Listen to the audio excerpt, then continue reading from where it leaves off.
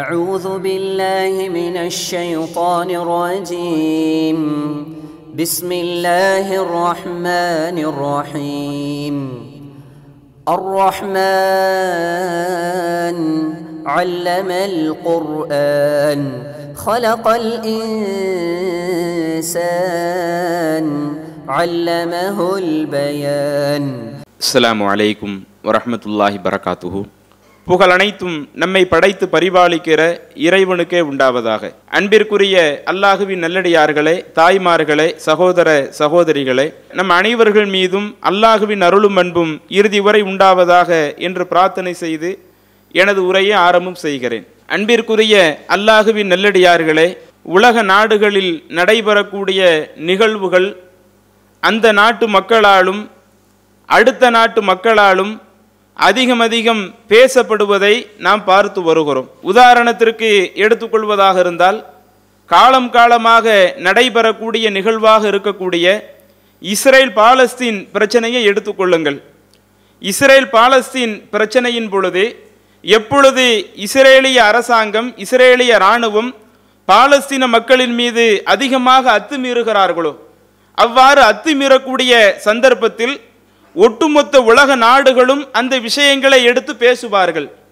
இஸ்ரேலிய இராணுவம் இந்த மாதிரி செய்யக்கூடாது, அப்பாவி மக்களை இந்த மாதிரி கொள்வது நியாயம் கிடையாது என்று ஒரு நாட்டிலே நடைபெறக்கூடிய நிகழ்வுகளை அந்த நாட்டில் உள்ள மக்களையும் தாண்டி மற்ற உலகத்தில் உள்ள இன்னொரு நாடுகளும் அதை ஒரு விமர்சன பொருளாக எடுத்துக்கொண்டு அதில் எங்க நியாயம் இருக்குது, யாரிடத்துல தவறு இருக்கிறது என்றெல்லாம் பேசப்படுவது கடந்த காலத்திலிருந்து ஒரு வளமையாக இருக்கிறது. இதிலே நாம் கவனிக்கக்கூடிய மிக முக்கியமான ஒரு செய்தி, எந்த இடங்களில் முஸ்லிம்களுடைய நிகழ்வுகளை பற்றி பேசப்படுகிறதோ அவ்வாறு முஸ்லிம்களுடைய நிகழ்வுகளை பற்றி பேசும் பொழுது சம்பந்தப்பட்ட செய்திகளை மட்டும் குறிப்பிடாமல் முஸ்லிம்கள் சார்ந்திருக்கக்கூடிய இஸ்லாமிய மார்க்கத்தையும் சேர்த்த விமர்சன பொருளுக்கு உள்ளாக்குகிறார்கள். இந்தியாவிலே எத்தனையோ நபர்கள் மாட்டின் பெயரிலே அடித்து கொல்லப்படுகிறார்கள். அப்படி அடித்து கொல்லப்படும் பொழுது இது ஒரு பேச்சு பொருளாக விவாதமாக எடுத்துக்கொள்ளப்படும் பொழுது இந்த மாதிரி அநியாயங்கள் நடப்பது சரி கிடையாது என்றுதான் பேசுவார்கள். என கொலை செய்யக்கூடியவர்கள் முஸ்லிம்களாக இல்லை, கொல்லப்பட்டவர்கள் முஸ்லிமாக இருந்தாலும் அந்த செயலை செய்தது முஸ்லிம்களாக இல்லாவிட்டால் சம்பந்தப்பட்ட செயலை மட்டும்தான் கண்டிப்பார்கள். ஆனால் அதே நேரத்தில் முஸ்லிம்கள் ஒரு காரியத்தை செய்யட்டுமே. தற்பொழுது இருக்கக்கூடிய இந்த ஆப்கான் விவகாரத்தை எடுத்துக்கொள்ளுங்கள். அந்த ஆப்கானிஸ்தான் விவகாரத்திலே தாலிபான்கள் ஆட்சியை கைப்பற்றுகிறார்கள். நாம் அதில் உள்ள அது யாரிடத்துல சரி இருக்கிறது, யாரிடத்துல தவறு இருக்கிறது என்பதெல்லாம் தனி விஷயம். அந்த ஆப்கானிஸ்தான் விவகாரத்தை இங்கு இருக்கக்கூடிய ஊடகத்தில் உள்ளவர்கள் பேசுகிறார்கள், இங்கு இருக்கக்கூடிய அரசியல் வட்டத்தில் உள்ளவர்கள் பேசுகிறார்கள், அதே மாதிரி வெளிநாட்டு சர்வதேச ஊடகங்கள் பேசுகிறார்கள். இப்படி பேசும் பொழுது அங்கு ஆப்கானுடைய விவகாரத்தை மட்டும் பேசுகிறார்களா, அல்லது அதோடு சேர்த்து இந்த ஆப்கான்ல தாலிபான்கள் ஆட்சி அமைத்தால் அவர்கள் இஸ்லாத்தின் அடிப்படையில், இஸ்லாமிய சட்டத்திட்டத்தின் அடிப்படையில் ஆட்சி அமைத்தால் அங்கு என்னென்ன நடக்கும், இஸ்லாமிய அடிப்படை வாதத்தினால என்னென்ன பிரச்சனைகள் ஏற்படும், அங்கு பெண்களுக்கு பாதுகாப்பு இருக்காது, அந்த நாட்டு மக்களுக்கு பாதுகாப்பு இருக்காது. அதாவது சம்பந்தப்பட்ட செயலை சொல்லாமல் இஸ்லாமிய சட்டம் அங்கு நடைமுறைக்கு வந்தால் அதனால் மக்களுக்கு பாதுகாப்பு என்று இஸ்லாத்தையும் சேர்த்து விமர்சிக்கக்கூடிய ஒரு நிகழ்வை நாம் பார்த்து வருகிறோம். ஆனா மத்த சமுதாயத்தில் உள்ளவர்களிடத்துல இது போன்ற ஒரு காரியங்கள் நடக்கும் பொழுது அவர்களை மட்டும்தான் விவாதத்திற்கு எடுத்துக்கொள்வார்கள், அவர்கள் சார்ந்திருக்கக்கூடிய கொள்கையை எடுத்துக்கொள்ள மாட்டார்கள்.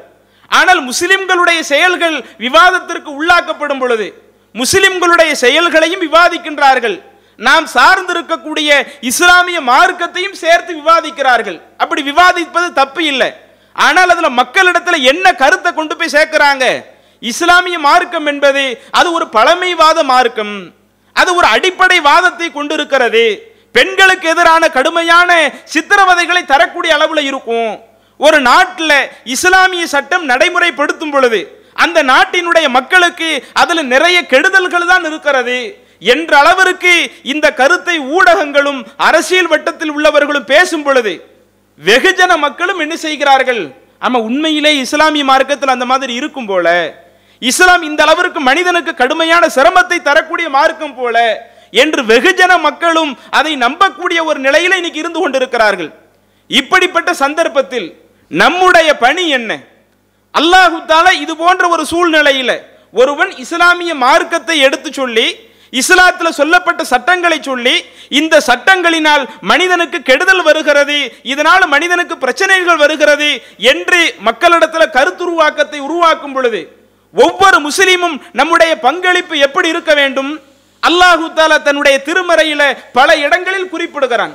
அதுல அல்லாஹு தஆலா சூரத்து ஸுஹ்ருஃப்ல 43வது அத்தியாயமாக இருக்கக்கூடிய சூரத்து ஸுஹ்ருஃப்ல 78வது வசனத்திலே சொல்லுகிறான், குல் நபியே நீங்கள் சொல்லுங்கள், இன்ன ரப்பி என்னுடைய இறைவன் அவன் உண்மையைத்தான் கொண்டு வந்திருக்கிறான் என்று அல்லாஹு தஆலா நபியை விட்டு சொல்லிவிட்டு அடுத்து சொல்லுகிறான், வலாக்கின் அக்ஸரக்கும் லில் ஹக்கி காரிஹூன், உங்களில் அதிகமான மக்கள் அந்த உண்மையை வெறுக்கக்கூடியவர்களாக இருக்கிறீர்கள் என்று நபியை சேர்த்து சொல்லிருங்க.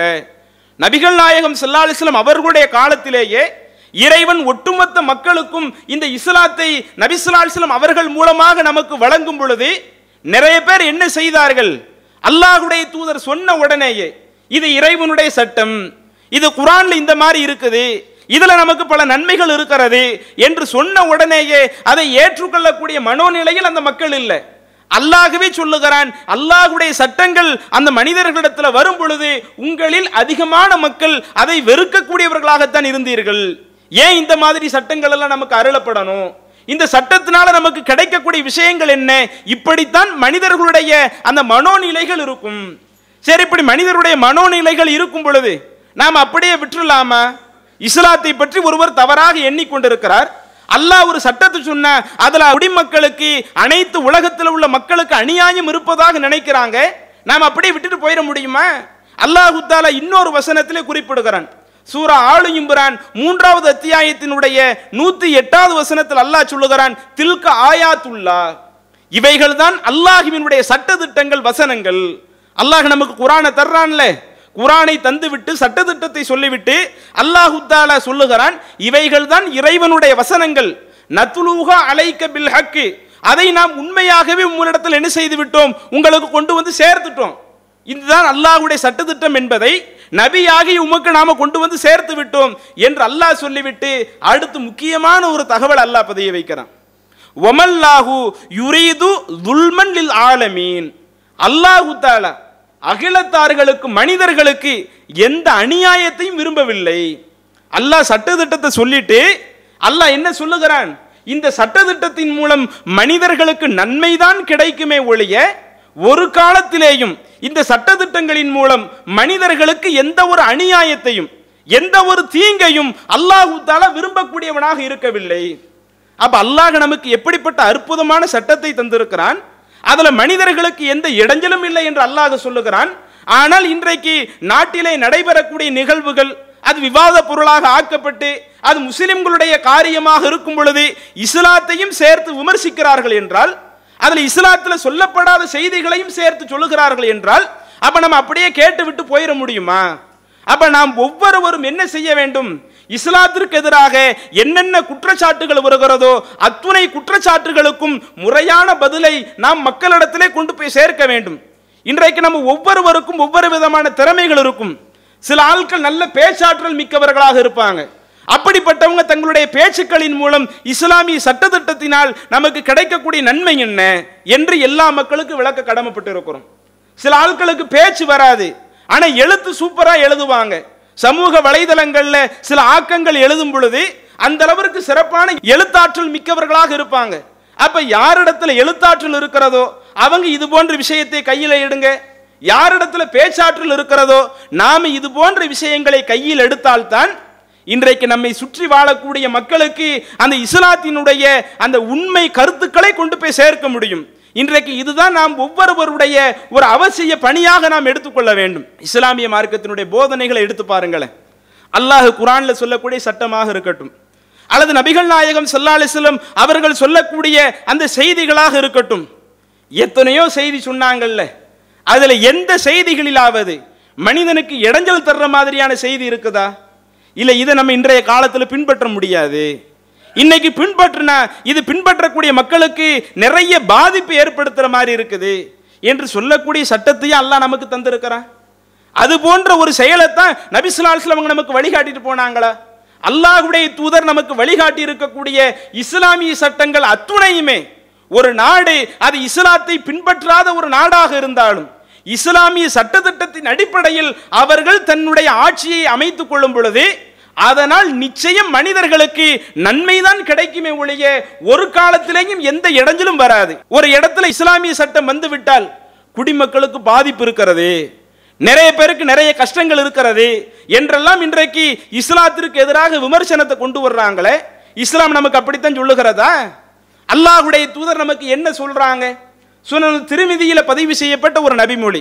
அல்லாஹ்வுடைய தூதர் இறை நம்பிக்கையாளனை பற்றி சொல்லும் பொழுது அல் முஃமினு மன் அமினஹுன்னாஸ் அலா திமாஇஹிம் வ அம்வாலிஹிம், ஒரு உண்மையிலேயே அல்லாஹ்வை நம்பக்கூடிய மனிதன் அவன் யாரு என்றால் மக்கள் யாராக இருந்தாலும் அது மக்கள் இஸ்லாமிய மார்க்கத்தை ஏற்றுக்கொண்ட மக்களாக இருக்கலாம் அல்லது இஸ்லாமிய மார்க்கத்தை எதிர்க்கக்கூடிய மக்களாக இருக்கலாம். மக்கள் யாராக இருந்தாலும் ஒரு இறை நம்பிக்கையாளன் மற்ற மக்களுக்கு இரத்தத்தை ஓட்ட நினைக்க மாட்டான். அடுத்தவனுக்கு இடைஞ்சல் கொடுத்து அவனை கொலை செய்யக்கூடிய அளவுல ஒரு முஃமின் நிற்க மாட்டான். அம்வாலிஹிம், அவனுடைய பொருளாதாரத்தை எடுக்கக்கூடியவனாக ஒரு இறை நம்பிக்கையாளன் இருக்க மாட்டான். உண்மையிலேயே ஒரு இறை நம்பிக்கையாளன் என்றால் அவனை சார்ந்து வாழக்கூடிய எல்லா மக்களுக்கும் உயிருக்கு பாதுகாப்பு இருக்கும், உடைமைக்கு பாதுகாப்பு இருக்கும்.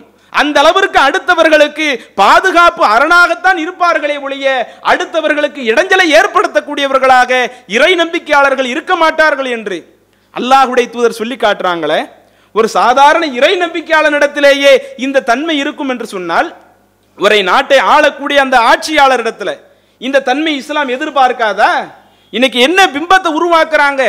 இஸ்லாமிய சட்டம் நடைமுறைப்படுத்தப்பட்டால் அங்கு வேறு மதத்தில் உள்ளவங்க வாழவே முடியாது, வாழ விட மாட்டாங்க, பல நெருக்கடிகளை கொடுப்பாங்க, பல கஷ்டங்களை தருவாங்க.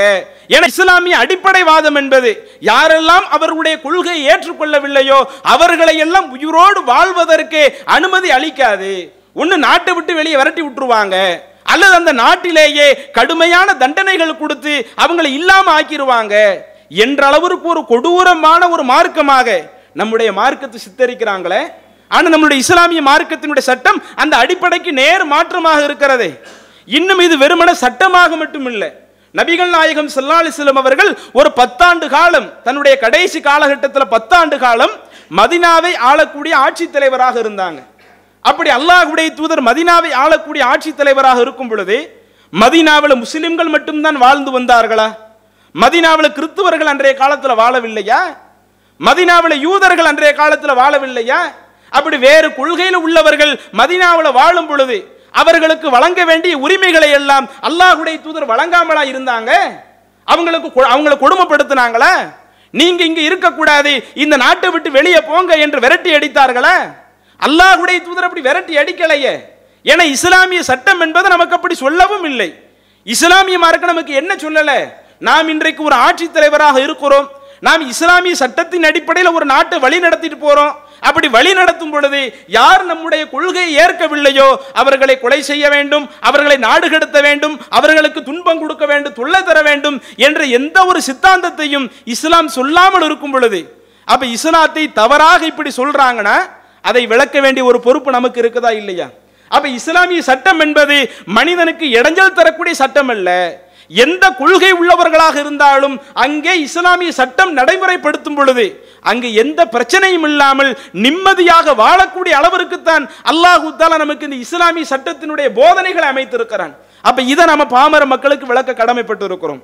அதே மாதிரி இன்றைக்கு ஒரு நாட்டிலே இஸ்லாமிய சட்டம் நடைமுறைப்படுத்தப்பட்டால் அந்த நாட்டில் என்னென்ன மாற்றங்கள் ஏற்படும்? இஸ்லாமிய சட்டத்தை அவங்க கடைபிடிக்காம இருக்கிறாங்கன்னா அந்த நாட்டு மக்களுக்கு என்னென்ன தொல்லைகள் ஏற்படும் என்று எடுத்து பார்த்தாலும் அதுல விளக்குவதற்கு நிறைய செய்திகள் இருக்கிறது. உதாரணத்திற்கு இன்றைக்கு நம்முடைய நாட்டை எடுத்துக்கொள்ளுங்கள். நம்முடைய நாட்டிலே இன்றைக்கு ஒன்றிய அரசு கடந்த 5 வருடமும் ஆட்சி செய்தார்கள். இப்பொழுதும் அதற்கடுத்து தேர்தலில் அவங்க என்ன செஞ்சிருக்கிறாங்க? ஆட்சியை பிடித்து இன்னைக்கு நம்மளுடைய நாட்டை வழிநடத்தி கொண்டிருக்கிறார்கள். இப்படி வழிநடத்தக்கூடிய ஒன்றிய அரசு இந்த நாட்டினுடைய குடிமக்களை எப்படி நடத்துறாங்க கொஞ்சம் யோசித்து பாருங்கள். நான் முஸ்லிம்களை மட்டும் சொல்லவில்லை, ஒட்டுமொத்த இந்திய மக்களையும் சொல்லுகிறேன். பல்வேறு மதங்களை பின்பற்றக்கூடிய மக்கள் அனைவரையும் எப்படி வழி நடத்துறாங்க? பொருளாதாரத்தில் நம்ம இன்னைக்கு உயர்ந்த நிலையை அடைய முடியுதா? கடந்த காலத்தில் பெரிய பெரிய செல்வந்தர்களாக இருந்தவர்கள் இவர்களுடைய ஆட்சியில அவங்களுடைய செல்வத்தை எல்லாம் இழக்கக்கூடிய ஒரு நிலையை தான் பார்க்கிறோம். பெரிய பெரிய கடைகளை வச்சு நடத்தியவங்க கடைகளை எல்லாம் இழுத்து மூடி அடுத்த இடத்திற்கு வேலைக்கு போகக்கூடியவர்களாகத்தான் பார்க்கிறாங்க. பல நபர்களுக்கு வேலை கொடுத்தவங்க இன்னைக்கு இவங்களுக்கு வேலை இல்லாத அளவிற்கு தான் நாட்டிலே பொருளாதார நிலை போய் கொண்டிருக்கிறது. அதே மாதிரி ஏழ்மை நிலை எடுத்து பாருங்க. நாளுக்கு நாள் ஏழ்மை நிலை நம்மளுடைய நாட்டில் அதிகரித்து கொண்டே இருக்கிறது.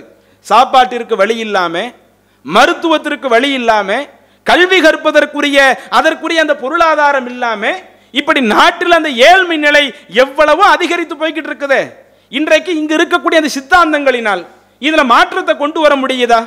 மக்களிடத்தில் இருக்கக்கூடிய அந்த ஏழ்மையை நீக்கி மக்களுக்கு என்ன தேவை இருக்குது, அந்த அவசிய தேவையை நாம உடனே செஞ்சு கொடுத்துருவோம் என்று சொல்லக்கூடிய அளவிற்கு இன்றைக்கு இவர்கள் திட்டத்தை வகுத்திருக்கிறாங்களா? எத்தனை வருடம் ஆட்சி செய்தாலும் இங்கே இது போன்ற திட்டங்கள் இல்லை. ஆனால் இஸ்லாமிய மார்க்கத்தை எடுத்து பாருங்கள், இஸ்லாத்தினுடைய சட்டத்தை எடுத்து பாருங்க. இஸ்லாத்தினுடைய சட்டத்தை நாம் எடுத்து பார்க்கும் பொழுது மக்களிடத்தில் அவங்களுக்கு எந்த கஷ்டத்தையும் தந்துடக்கூடாது. நாட்டு மக்கள் பொருளாதாரத்தில் அதில் பாதாளத்தை நோக்கி போயிடக்கூடாது. கஷ்டத்தில் இருக்கக்கூடிய ஏழைகளும் அடுத்தவங்கள்ட்ட கையேந்தி வாழ்க்கை நடத்தக்கூடியவர்களும் கொஞ்ச காலகட்டத்திலேயே அடுத்தவர்களுக்கு உதவி செய்யக்கூடிய தன்னிறைவு பெற்றவர்களாக மாறக்கூடிய சட்டத்தை தான் இஸ்லாம் நமக்கு சொல்லுகிறது. எப்படி சொல்லுகிறது? அல்லாஹ் தன்னுடைய திருமறையில் நபிகள் நாயகம் ஸல்லல்லாஹு அலைஹி வஸல்லம் அவர்களுக்கு உத்தரவிடுகிறான். அல்லாஹ்வுடைய தூதர் ஆட்சி தலைவராக இருக்கிற அந்த சந்தர்ப்பத்தில் மதீனாவில் ஏழைகளும் இருந்தார்கள், செல்வந்தர்களும் இருந்தார்கள். அதில் அந்த பொருளாதாரத்தில் மக்களை உயர்த்துவதற்காக இஸ்லாம் என்ன சட்டத்தை சொல்லுகிறது? அல்லாஹ் நபிக்கு சொல்லுகிறான், ஹுத் மின் அம்வாலிஹிம் சதகா. நபியே, செல்வந்தர்கள் இருக்கிறாங்கல்ல, அவங்களுடைய பொருளாதாரத்தில் இருந்து அதற்குரிய அந்த ஜக்காத்தை நீங்கள் எடுத்துக்கொண்டு அந்த ஜக்காத்தை நீங்கள் முறையாக ஏழைகளுக்கு கொடுங்க.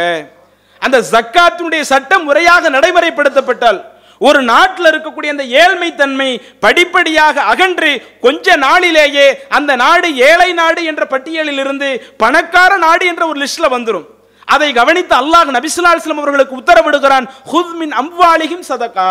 யார் செல்வந்தர்களாக இருக்கிறாங்களோ அந்த செல்வந்தர்களிடத்துல அவங்கள்ட்ட இருக்கக்கூடிய சொத்தை மதிப்பீடு செய்து அது ஒரு குறிப்பிட்ட அளவை அடைந்த பிறகு அதிலிருந்து 2% நீங்க வாங்கி கொண்டு அதை ஏழைகளுக்கு கொடுத்து உதவி செய்யுங்க. அப்படி ஏழைகளுக்கு கொடுத்து உதவி செய்யும் பொழுது அவங்களுடைய வாழ்வாதாரத்தை வளர்க்கக்கூடிய ஒரு உதவியை நாம் செய்யும் பொழுது இனி அவங்க அடுத்தவங்கள்ட்ட கை கட்டி நிற்கக்கூடிய ஒரு நிலை வந்துடாது என்று அல்லாஹு தஆலா ஜகாத் என்ற ஒரு அற்புதமான ஒரு திட்டத்தை, ஒரு இஸ்லாமிய ஒரு சட்டத்தை அல்லாஹு தஆலா நபிக்கு கட்டளை இடுகிறான். அந்த சட்டத்தை அல்லாஹ்வுடைய தூதர் மதீனாவில் ஆட்சி செய்யும் பொழுது வெறும் 10 வருஷம் தான் ஆட்சி பண்ணாங்க. ஆட்சி பண்ணக்கூடிய ஆரம்பத்தில் நாமெல்லாம் பல பயான்கள்ல கேள்விப்பட்டிருப்போம். ஒரு நபர் இறந்தாருன்னு சொன்னா அந்த இறந்தவருடைய பிரேதம் நபி ஸல்லல்லாஹு அலைஹி வஸல்லம் அவங்க இடத்துல கொண்டு வரப்படும். அல்லாஹ்வுடைய தூதர் கேட்பாங்க, சரி இப்படி மௌத்தாகி போயிட்டாங்க, இவங்க ஏதாவது கடன் வாங்கி இருக்கலாங்களான்னு கேட்பாங்க. கடன் வாங்கி இருந்தா அந்த கடனை அடைக்கிறதுக்கு இவர்கிட்ட சொத்து இருக்குதான்னு கேட்பாங்க. சொத்து இருந்தால் ரசூலுல்லாஹி ஸல்லல்லாஹு அலைஹி வஸல்லம் தொலை வச்சிருவாங்க. அல்லது கடன் வாங்காம இருந்தால் அல்லாஹ்வுடைய தூதர் தொலை வச்சிருவாங்க. அந்த கடனை அடைப்பதற்கு சொத்து இல்லாட்ட சரி இவருடைய கடனை அடைப்பதற்கு அவங்க குடும்பத்தில் உள்ளவங்க அல்லது வேற யாராவது பொறுப்பேற்றுக்கிடுறீங்களா என்று ரசூலுல்லாஹி ஸல்லல்லாஹு அலைஹி வஸல்லம் கேட்பாங்க. அப்படி யாரையும் பொறுப்பேற்றுக் கொண்டால் அல்லாஹ்வுடைய தூதர் என்ன செஞ்சிருவாங்களாம், இறந்த அந்த நபருக்கு தொழுகை நடத்திடுவாங்களாம். கடன் வாங்கிவிட்டு அவருடைய கடனை அடைப்பதற்கு யாரும் பொறுப்பேற்கலனா சல்லுலி சாஹிபிக்கும், உங்க தோழருக்கு நீங்களே தொலை வச்சிருங்க என்று அல்லாஹ்வுடைய தூதர் மதீனாவிலே ஆட்சி பொறுப்புல வந்து ஆரம்ப காலகட்டத்தில் இப்படி பொருளாதார அரசாங்கத்தில் போதிய பணம் இல்லாததுனால இப்படி அல்லாஹ்வுடைய தூதர் சொன்னார்கள். இதுதான் கடைசி வரை தொடர்ந்து கொண்டிருந்ததா? அந்த 10 வருஷத்துக்குள்ள எப்படிப்பட்ட ஒரு மாற்றம் உருவாகியது? அதே அல்லாஹ்வுடைய தூதர் பின்னாடி காலகட்டத்தில் இஸ்லாமிய அரசாங்கத்தில் அதிகமான பணம் வந்த பிறகு அடுத்து ரசூலுல்லாஹி ஸல்லல்லாஹு அலைஹி வஸல்லம் சொல்லிடுவாங்க, உங்களில் யாரேனும் சொத்துக்களை விட்டுட்டு போனா அதை அவங்க வாரிசுகள் எடுத்துக்கிறட்டும், யாரேனும் கடனை விட்டுட்டு போனா அந்த கடனை அடைக்கக்கூடிய பொறுப்பை அரசாங்கம் பார்த்துக்கிடும், குடிமக்கள் வாங்கக்கூடிய கடனை அரசாங்கமே கழித்து விடும் என்று சொல்லுகிற அளவிற்கு ஒரு பெரிய தன்னிறைவு நிறைந்த ஒரு தன்மை வந்தது. எப்படி வந்தது? இஸ்லாமிய சட்டத்தினால தானே. அல்லாஹ் சொல்லுகிறானா இல்லையா, வமல்லாஹு யுரீது துல்மன் லில் ஆலமீன், அல்லாஹ் தஆலா அகிலத்தாருக்கு ஒரு காலத்திலேயும் அநியாயம் இழைக்க மாட்டான். அநீதி நிறைந்த சட்டத்தை அல்லாஹ் விரும்ப மாட்டான் என்று அல்லாஹ் சொல்லுகிறானே. அப்ப இறைவன் சொல்லக்கூடிய சட்டங்கள் ஒட்டுமொத்த உலக மக்களுக்கும், அந்த குடிமக்கள் தன்னுடைய வாழ்க்கைக்காக கடன் வாங்கி இருந்தாலும் அந்த கடனையே அடைக்கிற அளவிற்கு இப்படிப்பட்ட ஒரு சட்டத்தை இஸ்லாம் நமக்கு தந்திருக்கும் பொழுது, இன்றைக்கு இவர்களுடைய ஆட்சி செல்வந்தர்களை கூட ஏழைகளாக ஆக்கி, செல்வந்தர்களை கூட கடன்காரனாக மாற்றி, இன்னும் கடனுக்கு மேல் கடனை வாங்கக்கூடிய அளவிற்கு தான் இன்றைக்கு இவர்களுடைய நிலை போய் கொண்டிருக்கிறது. அப்ப இப்படிப்பட்ட ஒரு நிலையில் இருந்து கொண்டு இஸ்லாத்தை விமர்சிக்க முடியுமா? இஸ்லாமிய சட்டத்தை குறை சொல்றதுல ஏதாவது நியாயம் இருக்குதா? ஆனா இன்றைக்கு நம்ம பாமர மக்களுக்கு விளக்க கடமைப்பட்டிருக்கிறோம். பாமர மக்களுக்கு இது போன்ற செய்திகள் எல்லாம் தெரியாது. அவங்க இதையெல்லாம் முறையாக அறிந்திருக்க மாட்டாங்க. அப்ப அதையெல்லாம் முறையாக விளக்கக்கூடிய ஒரு பொறுப்பு நம் அனைவருக்குமே இருக்குது. அதே மாதிரி பாருங்க, இன்றைக்கு ஒரு பகுதியில் இஸ்லாமிய சட்டம் நடைமுறைப்படுத்தப்படுது. அப்படி நடைமுறைப்படுத்தப்பட்டால் அங்கு கிடைக்கக்கூடிய இன்னொரு நன்மை என்ன தெரியுமா? மக்களுடைய அந்த பணத்தில் எந்த கரப்ஷனும் இருக்காது. அதில் லஞ்சம் வாங்கிறது, அதில் மோசடி பண்றது, இது போன்ற எந்த ஒரு தன்மையும், உண்மையிலேயே இஸ்லாமிய சட்டத்தை கடைபிடிக்கக்கூடியவர்களாக இருந்தால் அங்கு அது போன்ற எந்த ஒரு பிரச்சனையும் இருக்காது. ஆனா இங்கு நம்முடைய நாட்டினுடைய நிலை என்ன? எவ்வளவு லஞ்சங்கள் ஓடிக்கொண்டிருக்கிறது, எவ்வளவு மோசடிகள் போய்கொண்டிருக்கிறது. குடிமக்களுடைய வரி பணங்கள் எல்லாம் இன்றைக்கு சில பண முதலைகளுக்காக லஞ்ச பணமாக போய்கொண்டிருக்கிறது. அரசியல் வட்டத்தில் உள்ளவங்க, அதிகார வட்டத்தில் இருக்கக்கூடியவங்க, அவர்கள் தான் இன்றைக்கு தங்களுடைய ஆதாயத்தை பெருக்கிக் கொள்ளக்கூடிய அளவிற்கு தவறான முறையில் மக்களுடைய பணத்தை எல்லாம் சுரண்டக்கூடிய ஒரு நிலை இருக்குது. இஸ்லாமிய அரசாங்கம் இருந்தால் அதற்கு அனுமதிக்குமா? அல்லாஹ் தஆலா அதற்கு அனுமதிப்பானா? அரசாங்கம் மட்டுமல்ல, ஒரு தனி நபராக இருந்தாலும் இஸ்லாம் சொல்லக்கூடிய சட்டம் என்ன? அல்லாஹ் தன்னுடைய திருமறையில் சொல்லுகிறான், யா அய்யுஹல்லதீன ஆமனு, நம்பிக்கை கொண்ட மக்களே, லா தஅகுலு அம்வாலக்கும் பைனக்கும் பில் பாத்தில், நீங்கள் உங்களுக்கு மத்தியிலே அடுத்தவனுடைய பொருளாதாரத்தை தவறான முறையில் உண்ண ஆரம்பிக்காதீங்க.